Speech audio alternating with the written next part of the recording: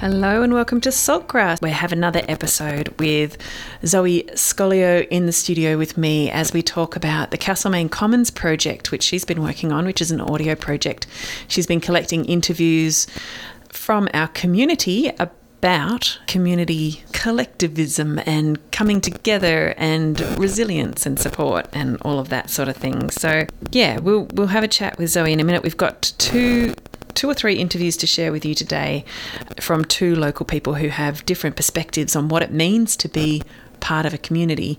Before we get started with the show, I'd like to acknowledge that we are on Jara country, home of the Dja Dja Wurrung people who have been caretakers and protectors of this land for tens of thousands of years. Always was, always will be Aboriginal land. Salt of the earth. Salt. Grassroots. Salt of the earth people. Grassroots change. Saltgrass.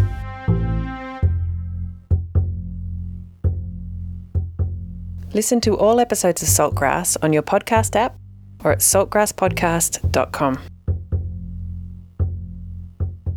All right. Hi, Zoe. Hi, Ali. Welcome to the show again. And Thank you. Can you maybe just give us a recap about what this project is and what you've been working on? Yeah, so I got the chance to come in a fortnight ago and have a chat with you, which was great, about this project I've been working on with the Castlemaine Commons here. And during these sort of lockdown times, I've been collecting stories by going for walks and talks with people in the community to collect stories around community care and community organising, to kind of get a sense of this place that I've only recently moved to as a new person living here, and also in response to the increasing need to care for each other and collectivise in times of increasing precarity, also brought on through the climate crisis and the pandemic, which has very much shown our need for each other in order to survive and thrive. And so today I've got some excerpts of some conversations that I had with local ecologist Carl Joost. I hope I'm pronouncing his name correctly. Yep, I believe you are. And local writer and historian Robin Anea. Had a really great time walking with them and hearing about what came to mind. So very meandering conversations and strolls. So yeah, there's just a few little clips here. I don't know if we want to dive straight in or if you want to hear a bit more, Ali, about the project. Look, I think the thing to mention here is, again, we're really inviting people to give us feedback on what you're hearing and what you see emerging out of these various audio interviews that you've collected, Zoe. Yeah. And there's a couple of ways to do it. The text in line, we'll be able to read out whatever you text into that number, we'll read it out on air so people can hear what you've said. And the other thing we've done is create a Facebook event. So it's something you can find on Facebook. Either look at the Saltgrass page or the Castlemaine Commons page, and you'll be able to find that event. And we'll be trying to direct conversation to happen in that event page. So if you express interest or something, say you're going in inverted commas to that event, you'll be able to interact with us via the event page as well. Yeah, this is very much the beginning of hopefully an ongoing inquiry and conversation that can happen. And it's quite a broad invitation. So I think usually when there's times of urgency and crisis, there's a necessary need to act. But I think my approach to this collection of stories is more understanding what examples have already existed in the area, but thinking about community and the cultures that form and the friendships and relationships and solidarities that play out and can support people in times of need, but also in their daily doings. And so to sort of look at, how people have collectivized and cared for each other in order to make things possible that wouldn't otherwise be possible. So today's session as well, by chatting to Carl Joost, for example, who's a local ecologist, was also very much opening up that frame to think of community not just being humans, but the more than human ecologies that we're part of. Absolutely. Yeah, that's great. So we'll hear from Carl in a minute, but I thought we'd start with one of the interviews you did with Robin Anea, who is, as you said, a historian, and she has worked with the local library for many, many years. And so she's got some perspectives on what community organising has looked like historically, and I thought that would be a really great place to start with her descriptions of some of the really, like, only as far back as white colonial history has been, but some of the ways that this town even formed via community getting together and advocating for particular things. So we'll start with that one, and then we'll come back and share some more stories after this. So this is Robin Annear having a talk about the history of collective action in the Castlemaine region. Yeah, and in a town like Castlemaine, you just, as you look back across the history, you can see from the real fundamentals in the gold rush days, the needs that weren't being met. You know, very early on, groups got together, public meetings were held, subscriptions were raised to sow the seeds of a hospital and schools and a market and things like that, because, you know, they were just the staples that you needed to make a civilised place and to bring your family to, obviously. That's so fascinating to hear. I don't know much at all about the history. Do you know kind of examples of how people went around about doing that in those times? Well, I mean, in the earliest times and in the times of the monster meeting, you know, it literally was putting placards on trees. You know, the town took shape and had a heart very early on, so you'd put placards around the market square, which was one of the first sort of gathering places. And you know, it was a while before there was a newspaper, but once there was, things became easier that way. But, you know, word of mouth, word of mouth worked. People had a lot to do with one another, and you know, had connections across the goldfield through back home connections or religious connections or whatever. Of course, that was the other thing, was churches. Churches were formed very early on, so that would have been another way that brought people together to say, let's build a hospital and so on, through their church meetings. Yeah, because there are so many churches here. Yeah. But see, that was the time that was. I mean, it wasn't just how you practiced your spiritual beliefs, but it was how you formed a community. It was how you formed a community, how you found the people who shared your values and worked with them towards something. And in the first instance, it would be building the church itself, but beyond that, it was, you know, community-wide. So, yeah, churches were a stand-in for all sorts of other institutions that we'd have today. That wouldn't be as permanent, that wouldn't have such troublesome architecture to upkeep. Yeah, it's interesting where today, you know, being much more secular in lots of ways, what are the institutions or the spaces that can hold community in such a way with sort of deep meaning, but also care and a whole sort of way of fostering connection. Well, yeah, and I mean, some of it does seem to come down to having a building. I mean, I think they knew that you build this building and not only will they come, but something will also stay. Same with the library, in a way. And, you know, now our values and concerns and priorities, as they're looking at the owls, I guess, are shifting.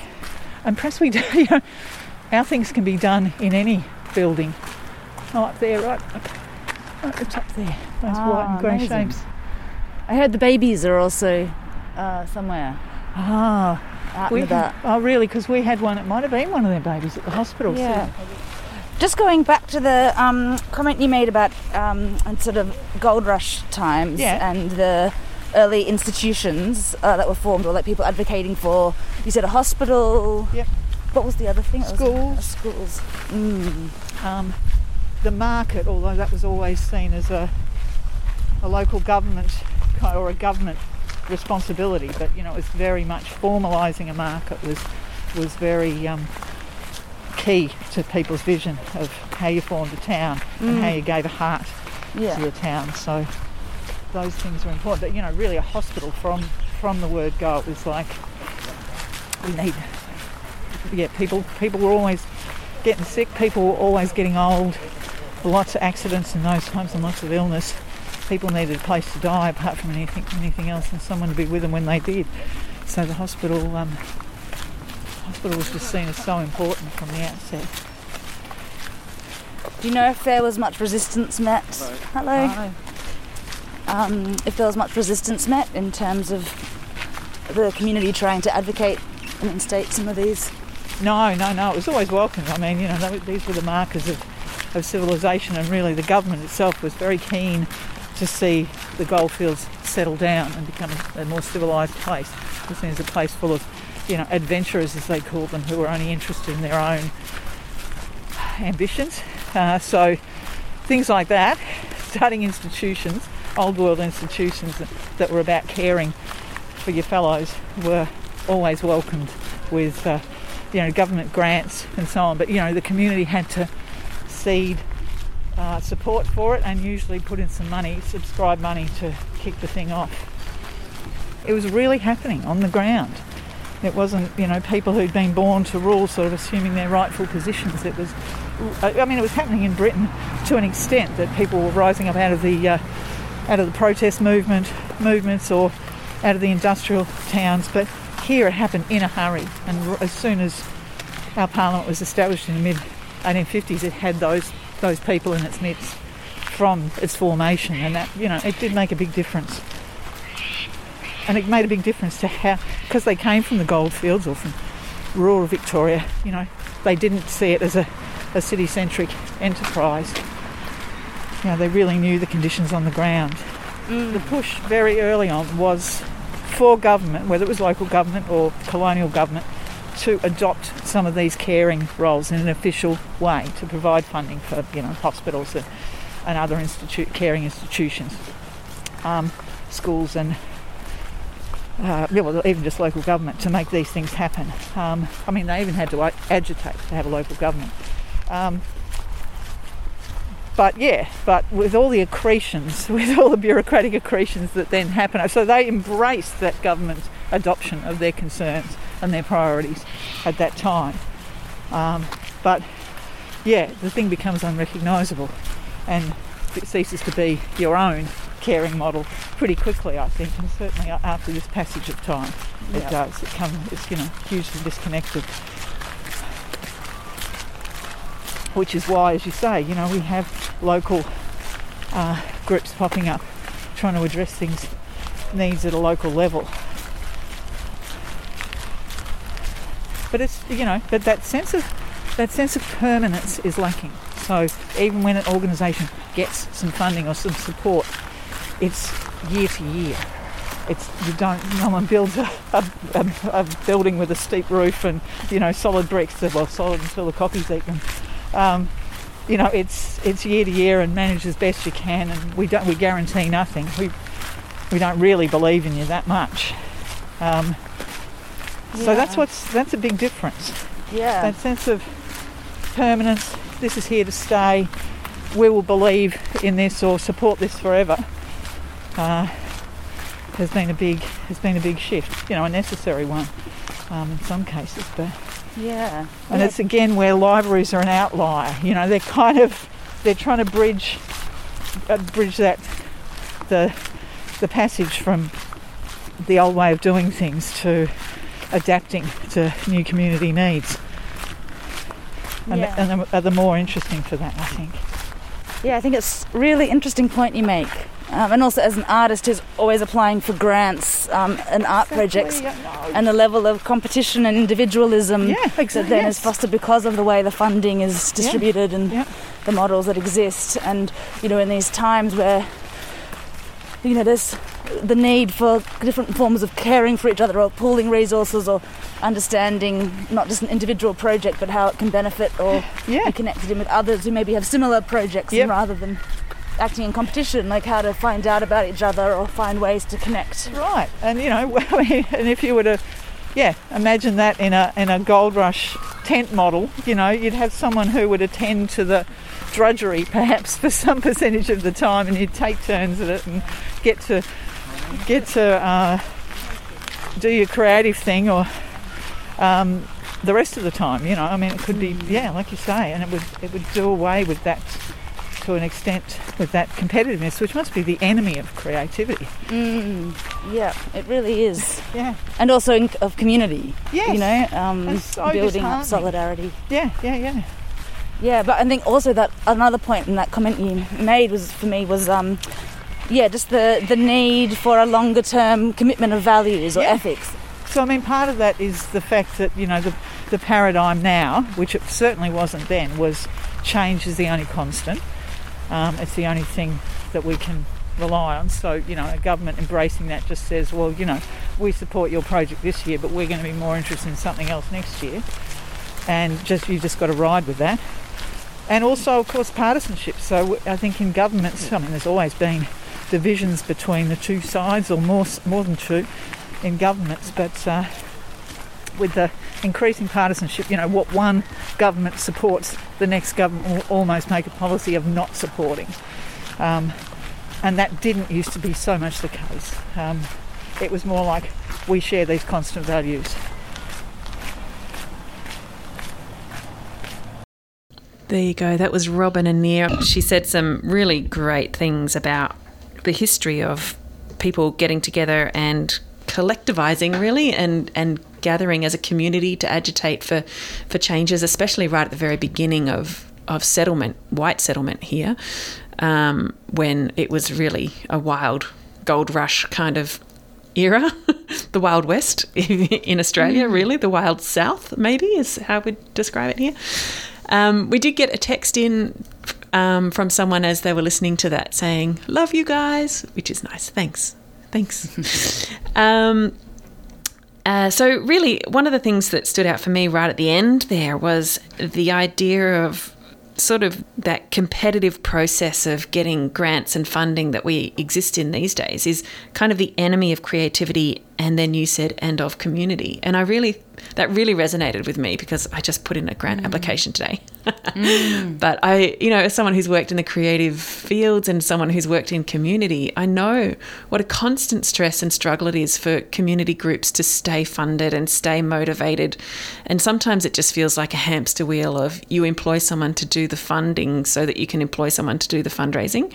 Do you know what I mean? Like it becomes really self-defeating in some ways, so that the group that's trying to affect change in our community is so taken up with trying to raise money that they can't actually do the work that they're there to do as effectively as they'd like to, you know. Totally. I think there's a big level of burnout and exhaustion all around the place, but also in a lot of volunteer and community organising where people are really passionate. But it's a hard slog. It's very difficult to try and get things moving sometimes. Yeah. And to get support and financial support to back it. And that idea of competitiveness, which is a very capitalist idea, is like we're all in an equal race, supposedly, and we're all competing against each other to succeed. It's a very, I don't know, I feel like it is very counter to what it takes for a community really to be strong, because that takes everyone to be interwoven and trusting each other and not feeling like we're enemies or competing for the same resources, but that we're helping each other do the things that we all want to see happen. Yeah, it's a really different mindset, isn't it? Definitely. I think that sounds really interesting to sort of hear that example of early gold rush times and the sort of, what were they called? Adventure, the sort of deep individualism of everyone trying to carve out some wealth for their own, to understanding all of the needs and the care needed for people's, to survive, and then the shifting of instituting forms of care and community. But that sort of shift also nowadays, thinking about, this highly neoliberalised way of living and the sort of competitive nature that is so ingrained in our dominant Western culture, and thinking and even about just the privatisation of so many things that used to be a collectively owned via the government sometimes institution, like our medical health and our education and all of those things used to be collectively owned, even if it was via the government. Yeah, I mean, we're very lucky in that there are, there's Medicare, there are social services and things, like, compared to what it was like then. But that's obviously becoming increasingly eroded. So I think I found it really great chatting to Robin. We were walking through the botanical gardens, by the way, doing some laps. I love those moments where you said hello to someone as they walked past. And yeah, you always see a familiar face, even, in the couple of years that I've been there. Yeah. Been here, I'm noticing that. And some powerful owls that we stopped to have a look at on the way. Yeah, fabulous. Yeah. So, yeah. Go on. Oh, there's lots I can talk about, and I think there's a lot that links in with this next clip that we're going to share, which is Carl Joost talking about the endangered local Eltham copper butterfly and the symbiotic relationship it has with an ant species and the sweet burstia plant that. Yes, and it's so interesting how, he didn't know what you've been talking about with Robin and Nia, but he instantly went to those same themes of competitive versus cooperative. And I think you'll hear that as you hear this piece. So this is Carl Joost, and it's a shorter piece. It's only 3 or 4 minutes long, so we'll be back in just a second. But have a listen to this and see if you can hear the links between this and what Robin had just been talking about.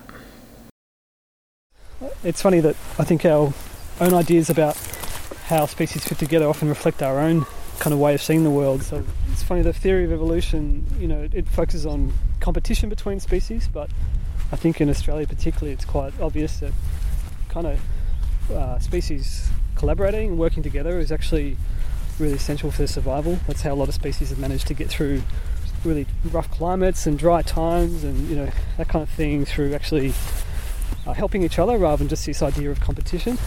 So my favourite example is probably the Eltham copper butterfly.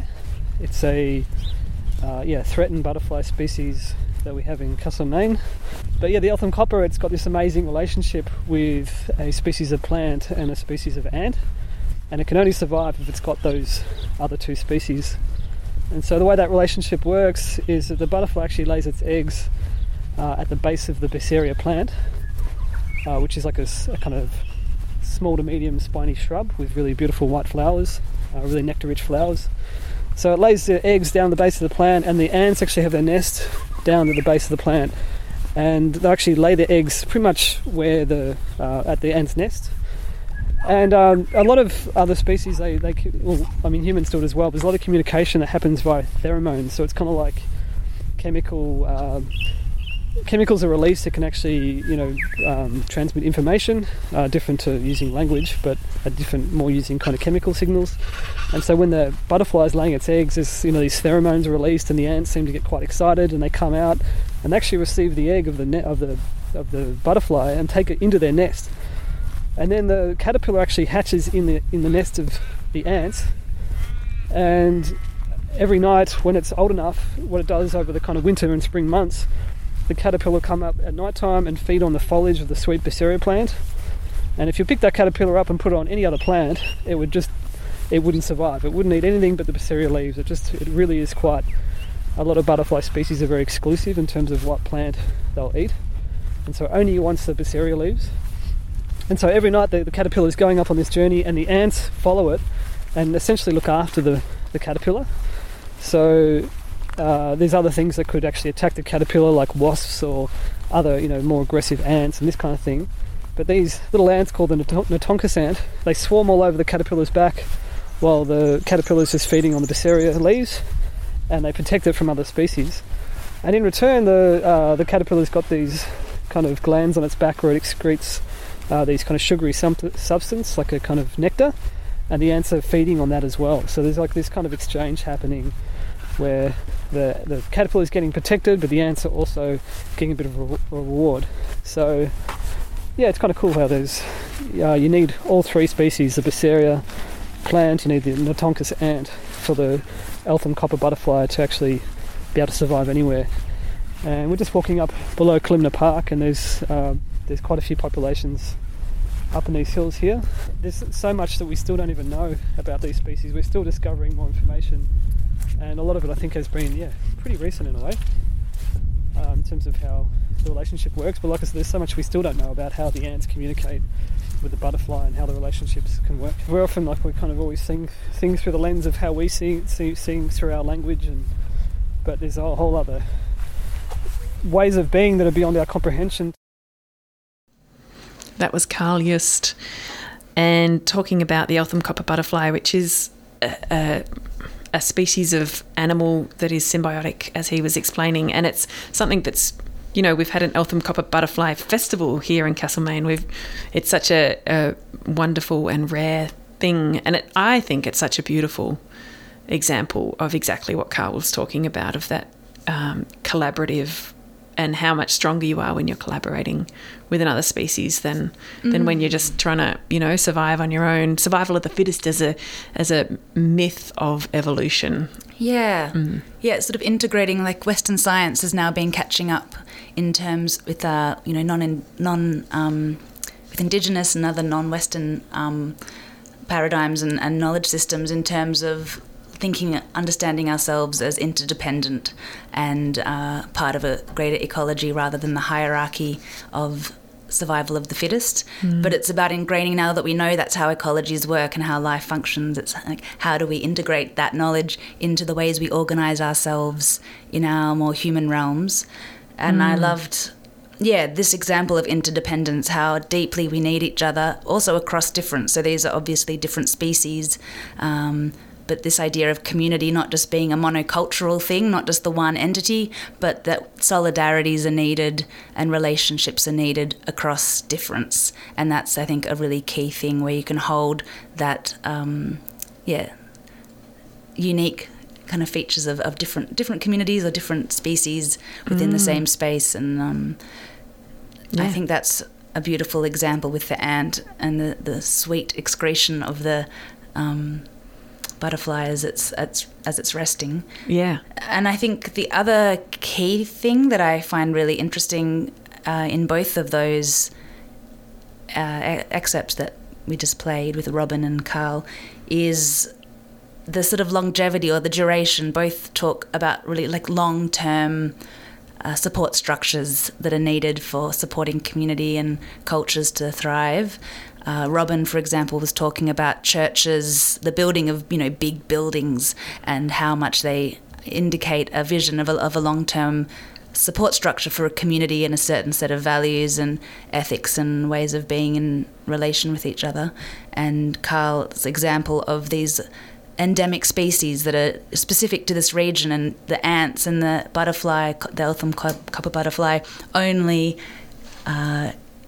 requiring only each other. They won't eat any other plant, only this very specific sweet Baccaria plant that is specific to here. So these, again, are relationships that are formed over such long periods of time. So, you know, thinking about what are the support structures that we need in terms of adapting to change and changing our own cultures, in terms of creating support structures that can last over longer periods of time. Depths of time. And the next piece we'll play from Carl explores that idea of relationships that have existed for like vast amounts of time. And we'll get to that in a minute. But I think what we'll do is break and have a bit of a song first, so that everyone can go to the loo and do what you need to do. So we'll be back in a minute, and we'll have a few more minutes of Carl talking about different ecological relationships and how that, you know, hopefully reflects back to us what's possible in terms of community, really. And we've also got another short clip from Robin, if we have time, talking about some examples of community action and, you know, self-advocating communities that then support each other long term, and how that can change and grow over time.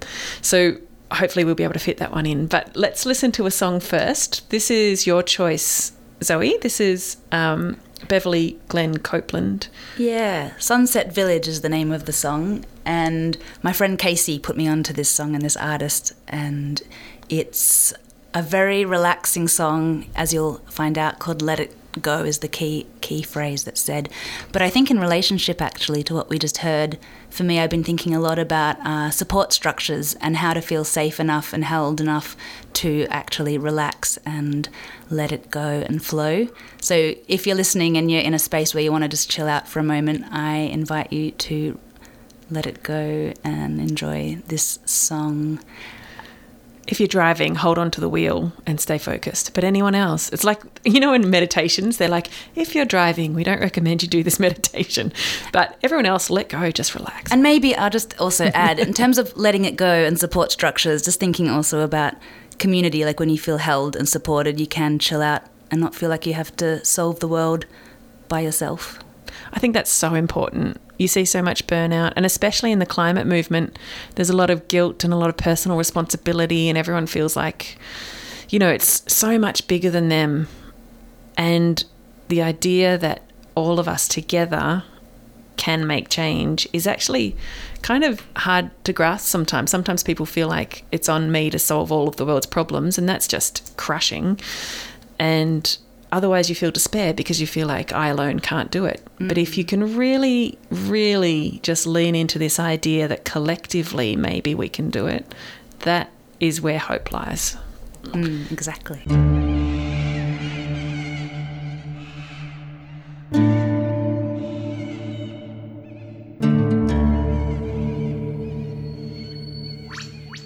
Welcome back. You're listening to Saltgrass.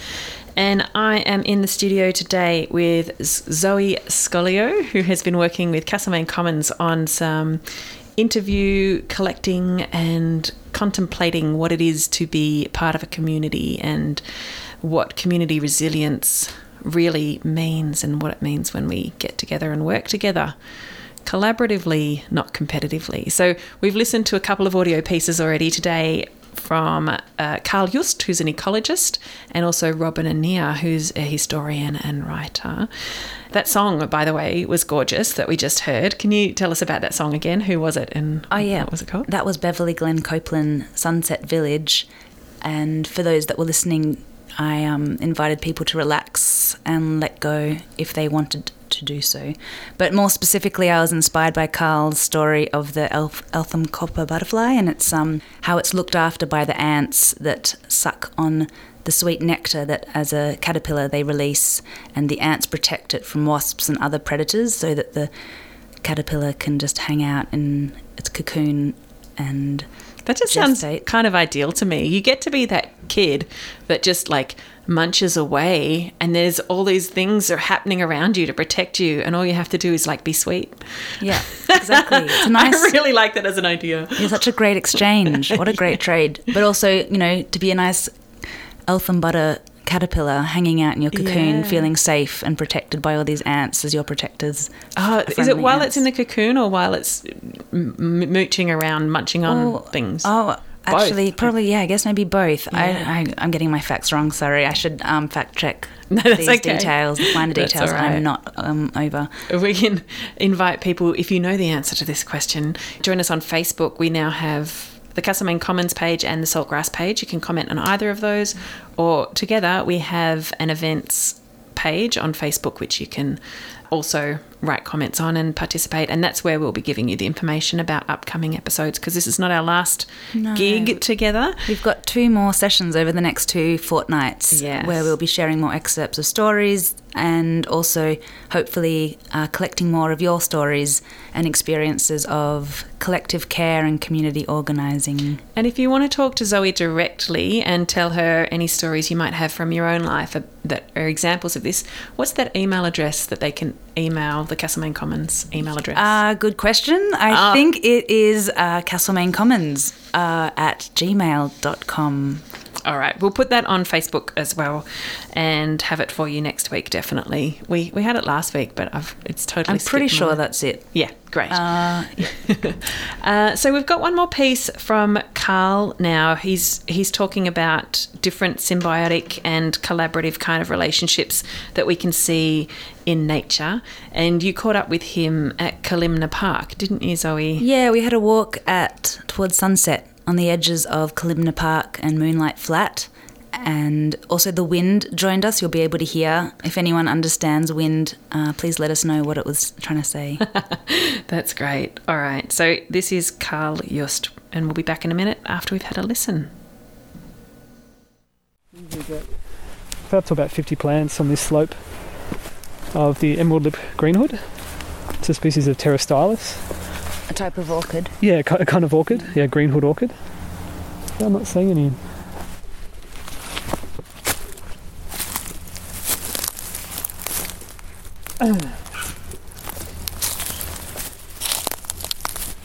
this is a waxlip orchid leaf. Oh yeah, what's that one? Sorry. It's a waxlip orchid, Glausodia. It's kind of like a lovely purple flower on itself. But yeah, the orchids are really interesting because they also have these really tight relationships, particularly with different species of fungus and different species of pollinator. So using this one as an example, the emerald lip greenhood, it needs to grow where this particular fungus species is under. It's called a mycorrhizal relationship. So I think it's about 90% of our land plants actually have this reliance on having fungus in the soil. So, and it's only this, talking about how recently this research has happened, it's still so much we don't know, but even, probably the last 30 years, once again, we've become more aware of how much more important, like, the fungus is in the soil. It's not just all about the nutrient balance. It's like fungus is an essential part of our soil. And the way that essentially what happens is that the plant might share certain sugars it's getting from photosynthesis by converting the sunlight into kind of sugar and energy and carbohydrate. Shares that with these almost like these kind of networks of, they're like root-like structures, but they're really tiny. These mycorrhizal fungus. So you imagine these kind of threads through the soil, and they'll connect to the roots of the plant, and the plant can actually share the kind of carbohydrates, the sugars, and then the fungus will get nutrients and things it's getting from like breaking down soil and rotting litter and stuff, and then sharing that with the plant. So a lot of our plants have this relationship, but orchids are really specific in terms they really won't grow unless there's a specific fungus species in the soil. So that's why some of our orchids are really restricted where they grow, because they need the right species of fungus, and the fungus isn't just everywhere.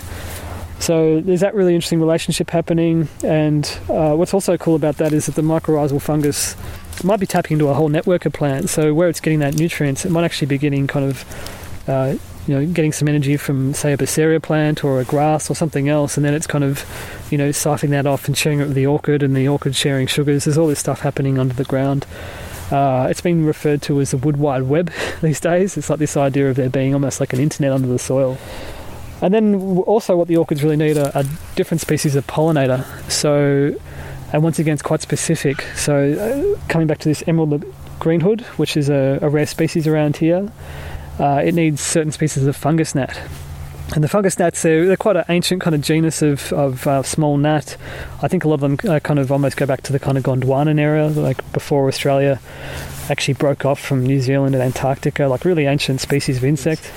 And so once again, unless you have the pollinator in the ecosystem, then you might lose the orchid. But the pollinator is also relying on a whole bunch of other things. So it needs, particularly seems to like the kind of shadier conditions. It might need, say, rotting logs on the ground for it to do its breeding. There's also a lot of spider orchids that have these really amazing relationships as well. We've got the Castlemaine spider orchid, a species named just after the Castlemaine area, which goes as far as the kind of Heathcote area, but it's the main populations are around Castlemaine, and it's this beautiful red spider orchid that we only get in this region, and that's got a similar relationship with a fungus, needing that particular fungus under the soil, and also having relationships with thin-eyed wasps. These species they're kind of like a flower wasp, and they feed on lots of flowers from trees and things, and then they also pollinate the spider orchid. Totally, it's, the connections just fan out, like I said, and there's, I think I've seen really great, like even pollinator diagrams where they show all the different colour lines between different species, and you see that visualised. It's just incredible just seeing how everything is kind of interconnected in that way, and there's so many different kinds of connections in any kind of ecosystem. There you go. That was Carl Just talking about the ecosystems around some of the invisible, I think, and like really diversely collaborative systems around fungus in the soil, which I think is relatively new knowledge, as he was saying. And it's really, to me, interesting how that works. Yeah, it's mind-blowing. Amazing. Yeah. It really shifts our understanding of how things survive and how we support each other. Yeah. So we're almost reaching the end of the show, but we do have one more piece from Robin and Nia, which I think really ties in with this. And for me, having heard Robin's one, I'm wondering if you will hear the same thing, people out there listening. What Carl was talking about was how unexpected some of these collaborations are. And what Robin is about to talk about is the library, community action group that emerged because the library was under threat at a certain point in time and needed community support to advocate for it. And so a group of people got together to form a group called FOCL, FOCL, which is Friends of Castlemaine Library. And she'll tell us all about it. But what I think you'll be able to hear in this story is how the networks that this group, it established itself based on a single purpose, and then with time it's established lots of connections, and some of them are quite unexpected. So have a listen to this, and then we'll be back in a minute to sign off for the end of the hour. So this is Robin Annear talking about the local library advocacy group, FOCL. Just delving into the history as I have over time, just such a lot of groups who've risen and then disappeared, who've, created and agitated for, amazing developments and changes from, schools, hospitals to, commemorations of things, and parks like Kalimna and so on. But Friends of the Library started 1995 in response to the Kennett government threat to, it was this thing called compulsory competitive tendering, CCT, where the library staff were going to have to put in a tender to provide the library service. These were just ordinary, a librarian and a couple of library assistants were supposed to create a tender document, and it could be, somebody else could put one in and contest their tender. So it just seemed ludicrous. I mean, it was ludicrous.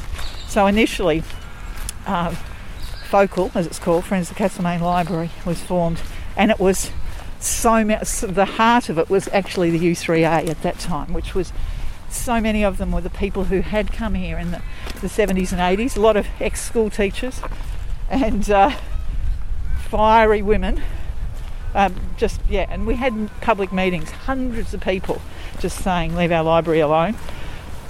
And that didn't go ahead, the CCT, and then there was this threat from the commissioners to outfit some crappy old factory and move the library in there and do something else with the library, and again FOCL sort of rose up against that. But from there, the organisation, largely as a result of the people who are running it, so Louise Jepson has been president of FOCL for maybe 20 years now.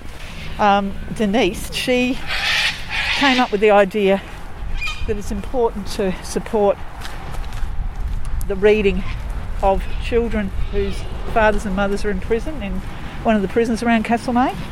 And so she obtained funding for a project that's ongoing and has been, I think, for 15 years, where FOCL supplies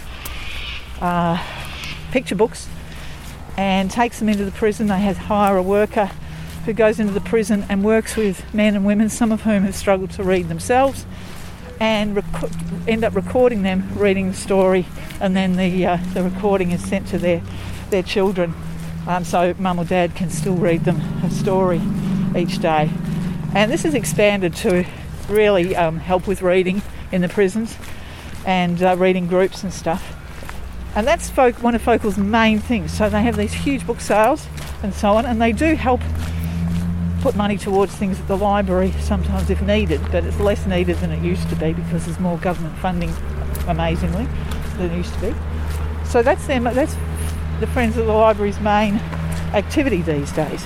So it's really shifted, but I find it inspiring and really heartening that an organisation that is really based around a place that happens to have books in it can broaden its brief that way and take books and reading and all the things that go with that, to a bigger world. So that's FOCL. Like I say, it comes down probably to one person's mission, but it's still, it's still under the name of FOCL, and that grew out of just the usual thing, an agitation group that arose from a government threat. So that's been over, whatever that's been, nearly 30 years. That was Robin Annear talking about the Friends of Castlemaine Library group, who have started their life as a advocating for the library group, and have since grown and changed and adapted to supporting so many people in the community in really unexpected ways. For example, helping prisoners keep reading to their children bedtime stories even though they're in jail. I think that's so beautiful. Yeah, they're both those two little clips have so many amazing examples and threads between them around the themes that we're exploring today.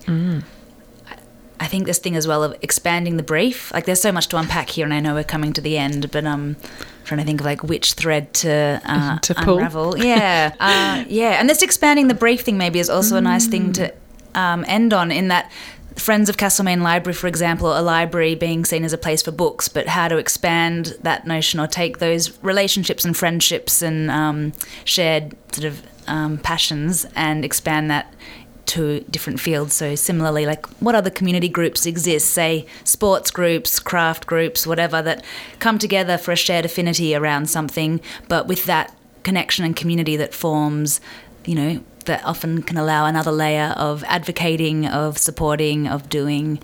Perfect. Yeah. So get in touch and stay tuned. Zoe and I will both be back in a fortnight. Salt of the earth.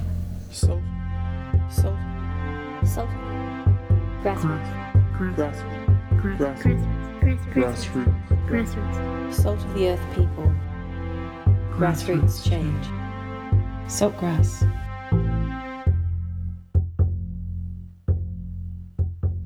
Listen to all episodes of Saltgrass on your podcast app or at saltgrasspodcast.com.